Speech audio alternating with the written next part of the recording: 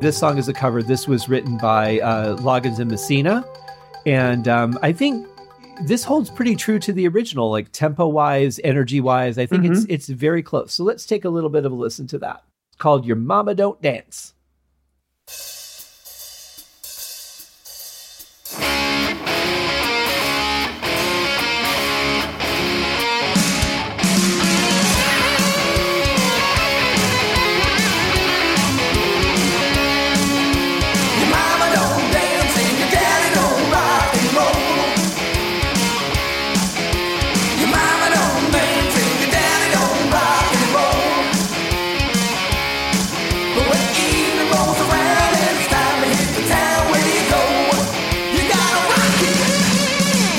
I hate this song. Oh, no. But in all fairness, I hate the original version. I think we talked about this once. I don't like songs. It was probably the Kiss album that when we were talking about that.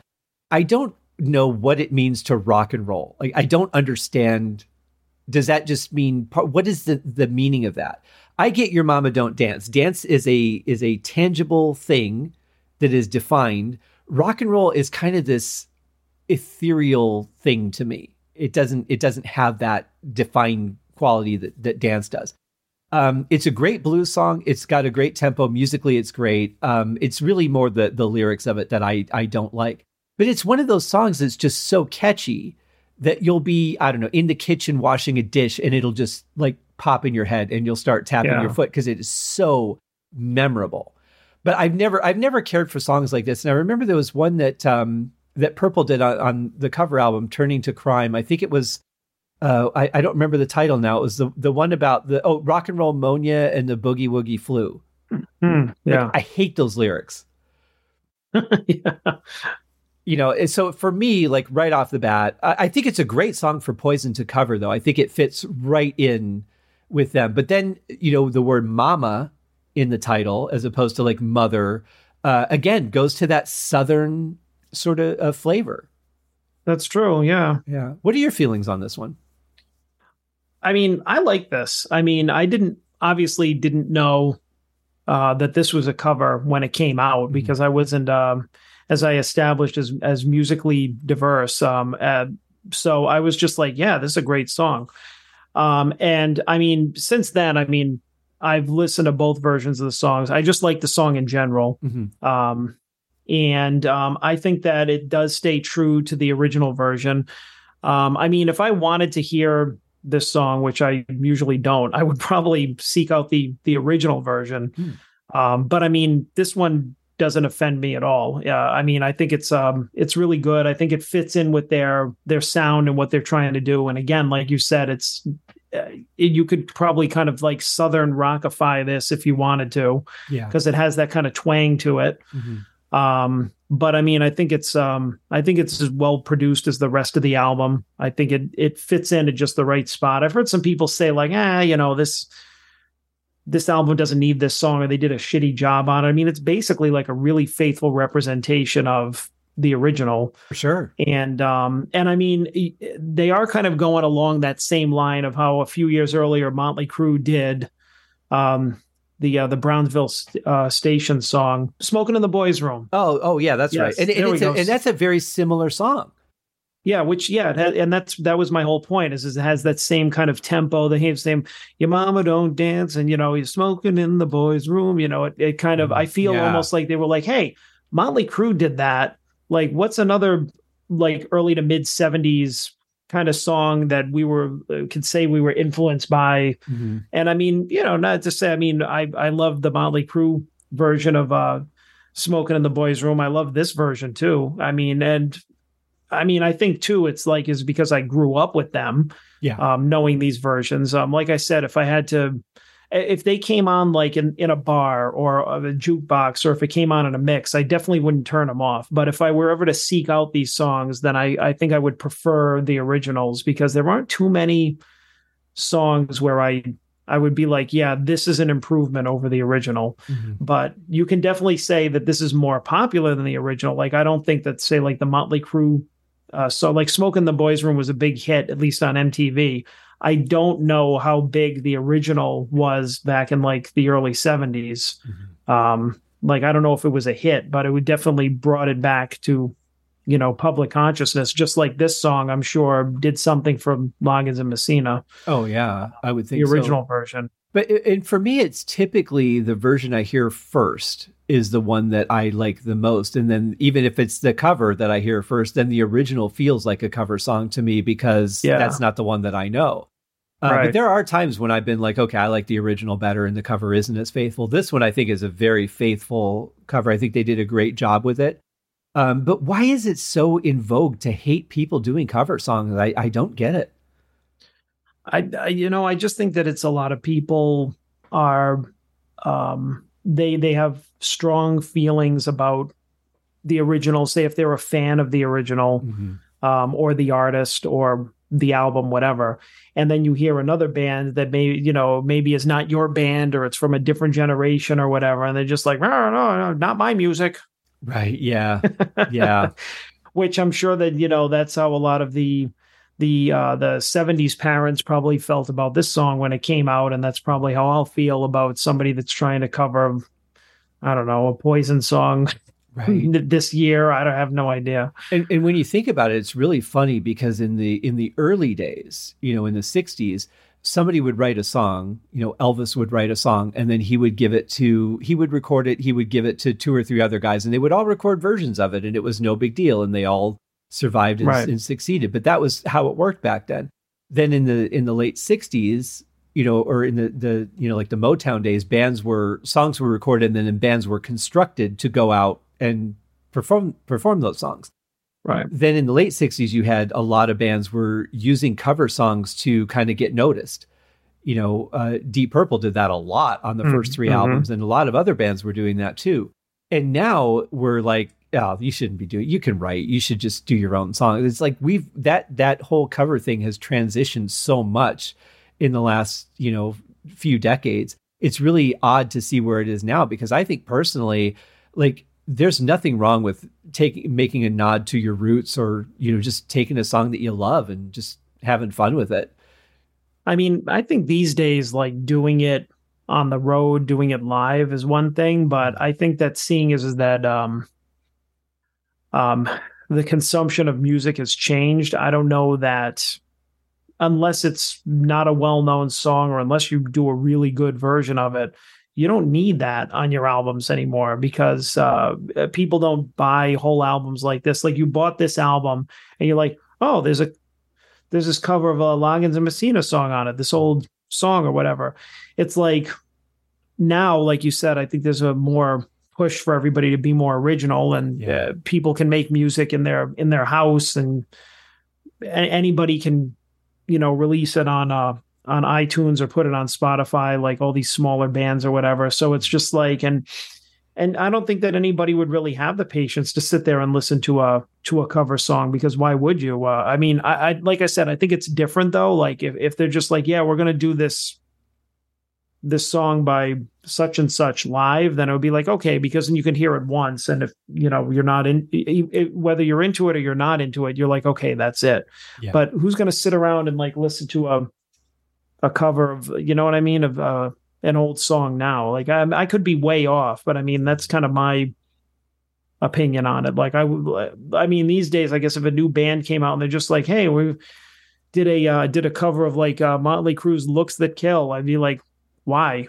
The original one's just fine. Leave it alone. Yeah, I think that's the thing is like that's one of the reasons that I really don't do covers. I'll record songs just for fun. You know, but I don't do covers because I don't feel I can improve on what's out there. Right. Like where's the improvement? You know, I mean, and you could be like, oh, we're going to do it in a different style or a different time signature. And you'd be like, no, why? Why do you have to do that? Yeah. The one, obviously Christmas songs are different. Like that's the one caveat I would say to that is because I will re-record a Christmas song any day. I'll give you that one. But in contrast to that, right now, what's going on in the world, and I don't know, how long this will last. Hopefully, not much longer. But the show Wednesday is really huge on Netflix right now. I have not seen it, but if you have an Instagram account, you cannot avoid seeing 300 videos fed over from TikTok, where people are doing the Wednesday dance, and people have put a completely different song to it. They're using a Lady Gaga song, but a cover version of a Lady Gaga song where the vocals are tuned up to where they almost sound like a child, and the song is sped up. It's got a little bit more of a beat to it. And now people are putting that to this video. And so there is a song that is going to be hugely popular cover-wise, but because it's associated with a very popular character and television show and that sort of thing. So it's got a vehicle to become popular as opposed to being an album track. And I think that, exactly. And I think that's what's different now. Like, I think in our Cobra Kai episodes, you talked about how they did a slow version of Cruel Summer. Yeah. When Johnny threw his phone into the ocean, that scene. Now, if that were just a standalone track, like, who would really care about it, right? But but I thought that in that scene in a show, it was used to great effect. And would I go seek it out to like listen to it on iTunes or something? Like, yeah, maybe once. But I mean, it's like I certainly wouldn't, like, if that whoever that band was that recorded it or group, like, if they just put it on their album, I would have been like, eh. Right, yeah, without the context. In the Air Tonight was another one that they used at the end of one of the seasons. It was when Daniel and Johnny first teamed up at the end of, I think it was season 2 or whatever, and they played that really chilling version of In the Air Tonight to end the season. I thought, man, that is so powerful. Would I ever seek it out on iTunes? Probably not. Another version of that would be the soundtrack to Sucker Punch, where they took a lot of songs like what's the one from Jefferson Airplane that they did, White Rabbit, and they did this really ethereal version of it. And they were all the tunes that they had played when the girls were in their fantasy scenes trying to complete their task, and they were in the video game. And they were just doing these really amazing alternate versions of songs that I really, in general, would not have enjoyed, or if you would have said you should listen to this, I would have said no. But I love that soundtrack. It's really beautifully done. So if you're going to do a cover, I would say if you're going to do something that's really unique with it like that, that's fine. But like you said, without the context, do it within context. Yeah.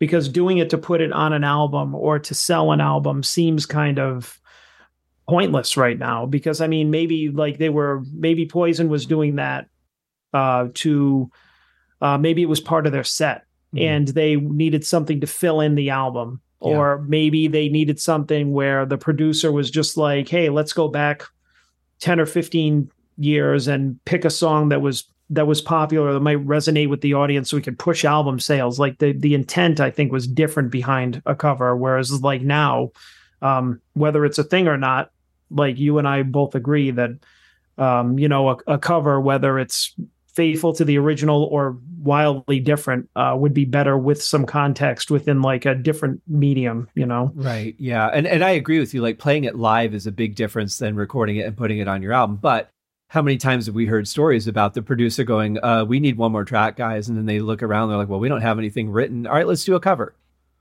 Right. Whereas like, do you really need to do that on an album these days? Yeah, I think it's more of a vehicle for artists to try and do what they were doing in the late 60s, which is, I'm going to throw a cover out there of a popular song and see if I can get noticed, as opposed to, just doing it out of necessarily a passion thing. I think it's an attention grab. And not that means that they'll do a bad job on the song, because I'm sure they'll put, everything into it. But it seems like that's almost the only reason to do a cover, is to try and capitalize and get noticed, as opposed to like, I want to do this because I really love this song and I've always wanted to re-record it. Right. Yeah. So I don't know. It's interesting, but in any case, Poison did it, and there it is. So that brings us to our last track on the song. And this title, I have to say, right off the bat throws me off, because the title itself is so cliche to me. It is Bad to Be Good.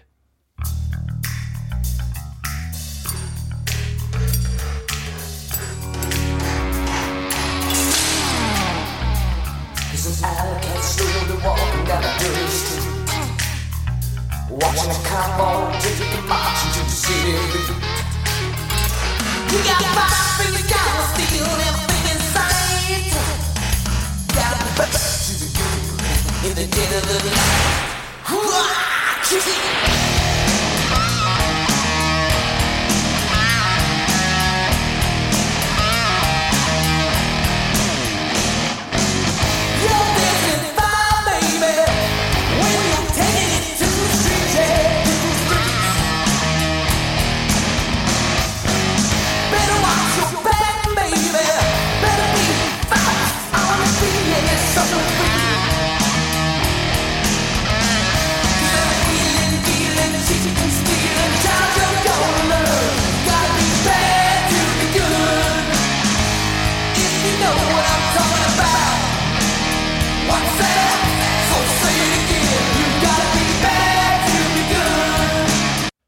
I do like the way that they layer the vocals. I think they sound really good. If they weren't so over affected, I think I'd like them more. But I will say Brett sounds really good layering and harmonizing himself. Mm-hmm. Yeah, I actually ended up liking this track a lot. It starts out really cool. It's got such a different vibe to it. It's almost like they said, okay, we've done enough of the formulated sounding stuff. Let's just write a fun song. And I feel like this is a lot more natural than the others. Well, that whole beginning part sounds like that. What's that that musical where they all like they're ready, they're going to fight somebody and they're all snap fighting or whatever was the Oh, are you talking about West Side Story? Yeah. That's all I could think of during the beginning is when he's singing and they because it sounds like he's like, when the cat something, and I just picture like these guys in a leather jacket, like snapping in unison and like walking down an alley. like I feel like they were thinking of the West Side Story when they were doing that opening. Right. But yeah, I always thought that it was a really cool and different opening, for the last song on the album. Like, yeah, let's take a chance or do something different. And then the rest of it was just this kind of really, kind of a heavy, type of song. Mm-hmm. Although like the I don't know what the lyrics are offhand, or I don't remember them, but "Bad to Be Good" I'm sure is probably something along the same lines of, it probably has to do with something to do with sex. I don't know. Right. Yeah, exactly. And apart from that, I really like the song. It made me feel like I see a lot of potential in this band. If they were to take this song and go in this direction for the next album, I think it would be a killer album, because this doesn't feel as forced to me as the other songs did, where it's like, it doesn't really feel like the formula. It doesn't feel like okay, we have to do this. I have to make sounds at the beginning of it. I have to do this or that. It just feels like they just sat down and played a song and wrote it together and had fun with it, as opposed to the way that the impression I get from the other ones. And that's just me. May not be that way at all, but it feels a lot more relaxed and just, let's just kick back and have fun. Yeah. It's definitely a different kind of song for them. I think we've kind of come full circle. It was like the party album, and like you said, the songwriting sounds like it kind of progressed a little bit, as much as it could with these four guys. Yeah, I would agree. I think that overall, I like the album. I'm really glad that I listened to it. Thank you very much for the suggestion. I would probably check out another album of theirs after this experience. And this is cool because, I mean, if you think about it, like I said, in 88, when I figured out who these guys were, you know what? I take it back. It must have been, I think it was the summer I graduated. So it would have been 90 when I first heard Talk Dirty to Me. Yeah. Maybe I had seen the video for one of the other songs first. I honestly don't remember now, but that was the first time I really found out who they were. But in any case, like I said, I wrote them off pretty much right away. And I think it's fine that I did that at the time, because I wouldn't have been accepting of what they were trying to do. For me to go back and listen now as a more experienced music listener and, somebody who has a little more knowledge of music, I can look back at it now and enjoy it more than I had then, because I wasn't as open-minded. Yeah. I think that's kind of true for a lot of people, including me. I've said that a bunch of times, is like being open-minded as I've gotten older has definitely helped with that. For sure. Yeah. And I don't know if it works that way with everyone or the majority of people, because I think I would have expected that the older I got, the more closed off I would be and the less willing to give things. It's like I've got my things that make me happy. When I go to the restaurant, I order this. I want to make sure I have a good experience every time. So I always order the same meal. I would have thought I would have grown more in that direction and been more closed off, then started opening up and going, let me check that out. I didn't like it before, but maybe I will now. Well, I'm a little from column A, a little from column B. So I guess I thought I would be more crotchety by now, Oh no, I think as we get older, we all get crotchety, but I think at least in our circle, we do open up to other things, or we have opened up to other things. Like, I think if you look at the point where we're at now, and then you look back, you kind of think like, oh, okay, like over the course of time, I've been more open-minded than I thought I would have been. Yeah. At least that's how I think about it for myself. We'll see what the rest of 2023 brings. But for me, I think the biggest fear that I had was becoming like, my grandparents when the Beatles came out. Oh, those hippies with their hair. And, I never wanted to be that kind of person. I always thought my generation would, because we've been through so many changes, we've seen everything from rock and disco and punk to glam and British new wave. And we've seen so many different things come and go. I would have thought that we would never be that way. And when I noticed in the 90s, like the parachute pants and the, when the glam music was coming out in the late 80s, I thought, oh my God, I'm starting to get that way. And I wasn't even that old yet, No, I think you just had your preferences. So, I'm definitely, I think we all do, but I think I'm definitely more that way now. Like, I think I might have said the other day, like, it's not music. And I'm like, oh no. I can't call that me. That's a bunch of noise. I will say that I identify a lot less with current music than I have music during other generations or other periods of time. And I hope it's not that I'm really becoming that person, but I don't hate it. I'm not complaining about it. I'm only saying I can't get into it. And I think that's the difference, is maybe I'm just more open or more optimistic about it and less aggressive. I'm not condemning it just because I don't enjoy it. I don't know what I think.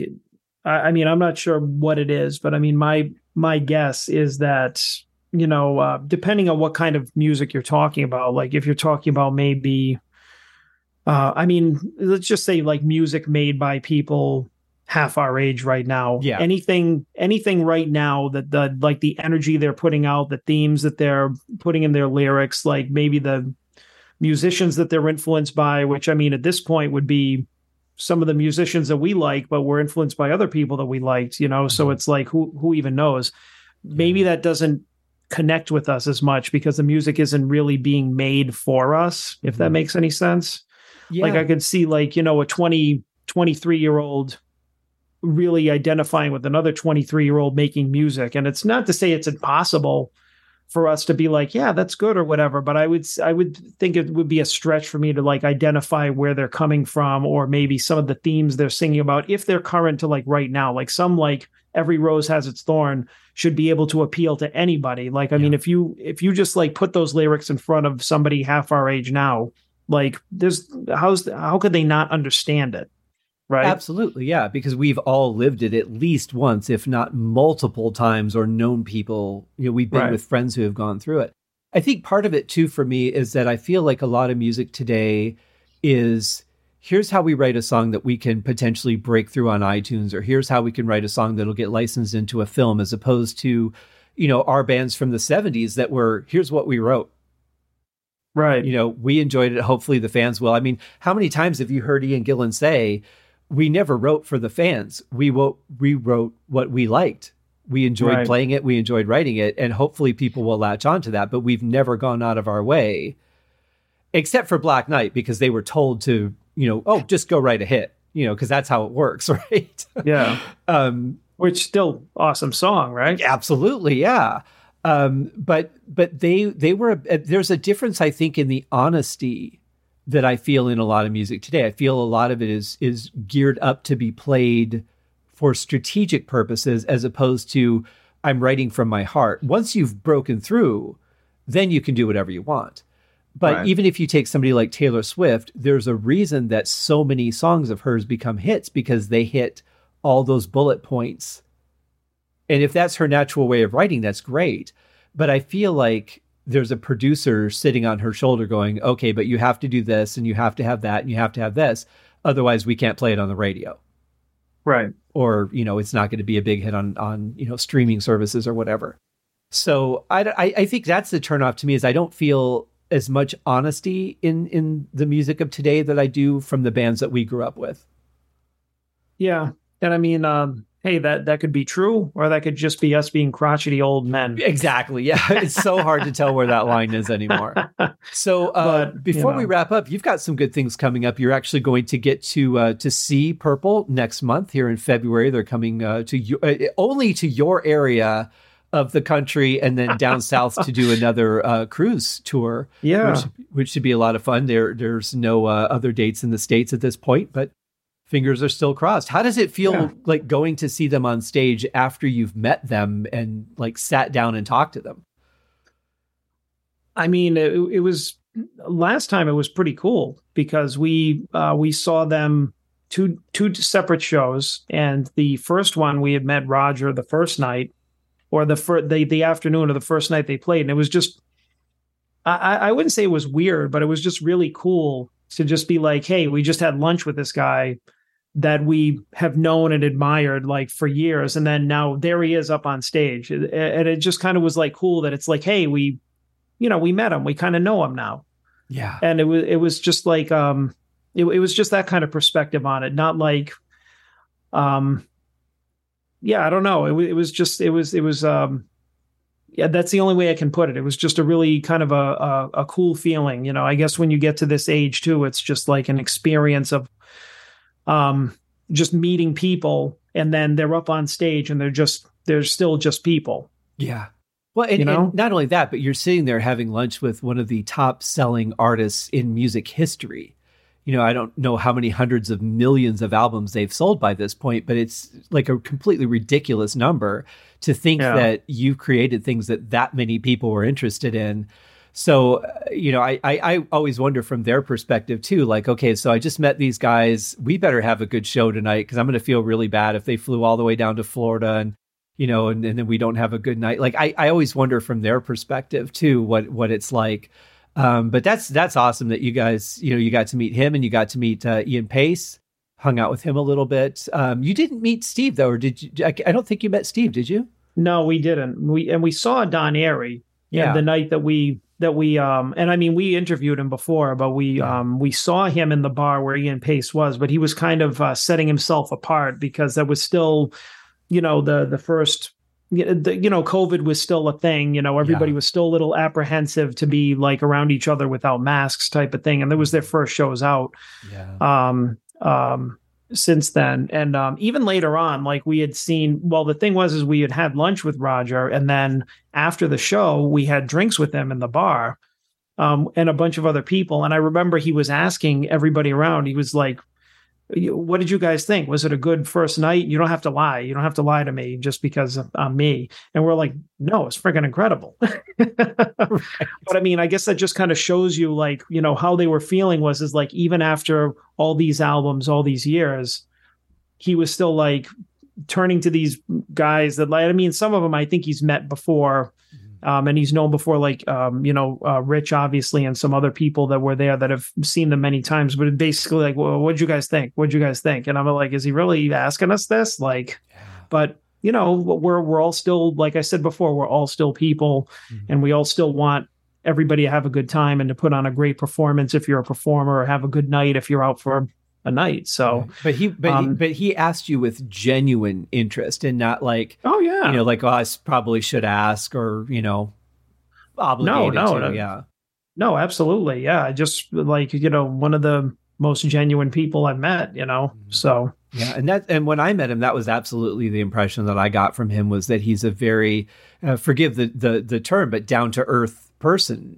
Really down to earth. And when I interviewed Graham, nerdy rainbow joke. Right. But when I interviewed Graham Bonnet, and when I was at Graham's house and we talked about Roger, he has nothing but the highest esteem for Roger. and learning all the stuff that they went through recording the vocals for Down to Earth, the Down to Earth album. And just he says to this day, he's one of the greatest people I know. And I can absolutely believe that. Just in the 25 minutes or so I spent with Roger, you just get such a vibe from the guy that he's like an incredibly successful rock star, but he's also a guy that you would have dinner with.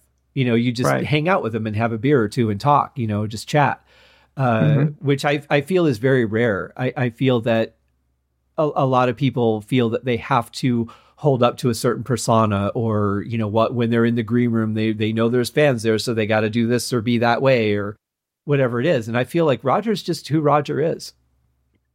Yeah, I think it's that way with like certain other bands, depending on like what the genre is, or even who the celebrity is or the musician. But it's like, I don't know. I never got the impression from those guys. They were never that type of band. So it's, I'm happy to say that they were exactly as we'd hoped they'd be when we met them. Yeah. So, well, I mean, if you think about it, when Mark II first got together, they said, if we don't feel like smiling, we're not smiling in the photo. We're going to be whoever we are in that moment. And I love that, and that's kind of being rock and roll, right? That's, being that rebel and, however rock and roll would be defined as a musician. But a great band. And I'm really enjoying your show. So guys, check out John and his co-host Nathan on the Deep Purple podcast. The links are, as always, in the show notes. John, thanks so much for coming and reviewing this album with me. I had a great time listening to it. Definitely opened up my eyes to the band a little bit, and really got to enjoy some music I'd never heard before. Yeah, me too. This was, it's always great to revisit an album I haven't heard in a while. So it was a lot of fun. Yeah, for sure. And that's one thing I love about doing this show is there's albums that are just staples that even though I know them backwards and forwards, I don't sit down and listen to music a whole lot anymore. So it gives me a chance to kind of revisit and then share my love of that music with people. So thank you. I can't wait for whatever we choose to do next. I'm sure there's lots of fun coming. We've got quite a list of shows to do. Oh God, I know. I hope we get to do the next one we're talking about soon. We're going to make that happen one way or another. But you take care. Have a great time at the show. Love to the guys if you get to talk to them again. And have a great time on doing another show. Still have not missed one single episode in 3+ years on the Deep Purple podcast. And every show for me has just been a gem, regardless of whatever thing that you end up reviewing. Sometimes they're great albums and sometimes they're Warhorse. But that makes it even more fun when we hate something. Exactly. Or when I hate something. I don't. Yeah, it's always nice, like when you hate it and Nate doesn't. It's always interesting to see the conversation between you guys. But that's just what makes music fun. Yeah. So, all right, guys, thank you for joining us. We will see you in the next show. Of course, this is like 2 hours now, so this will be like our Cobra Kai episode will be broken up into about 4 parts, strewn over the weeks. And by then, I'll have probably been on your show again.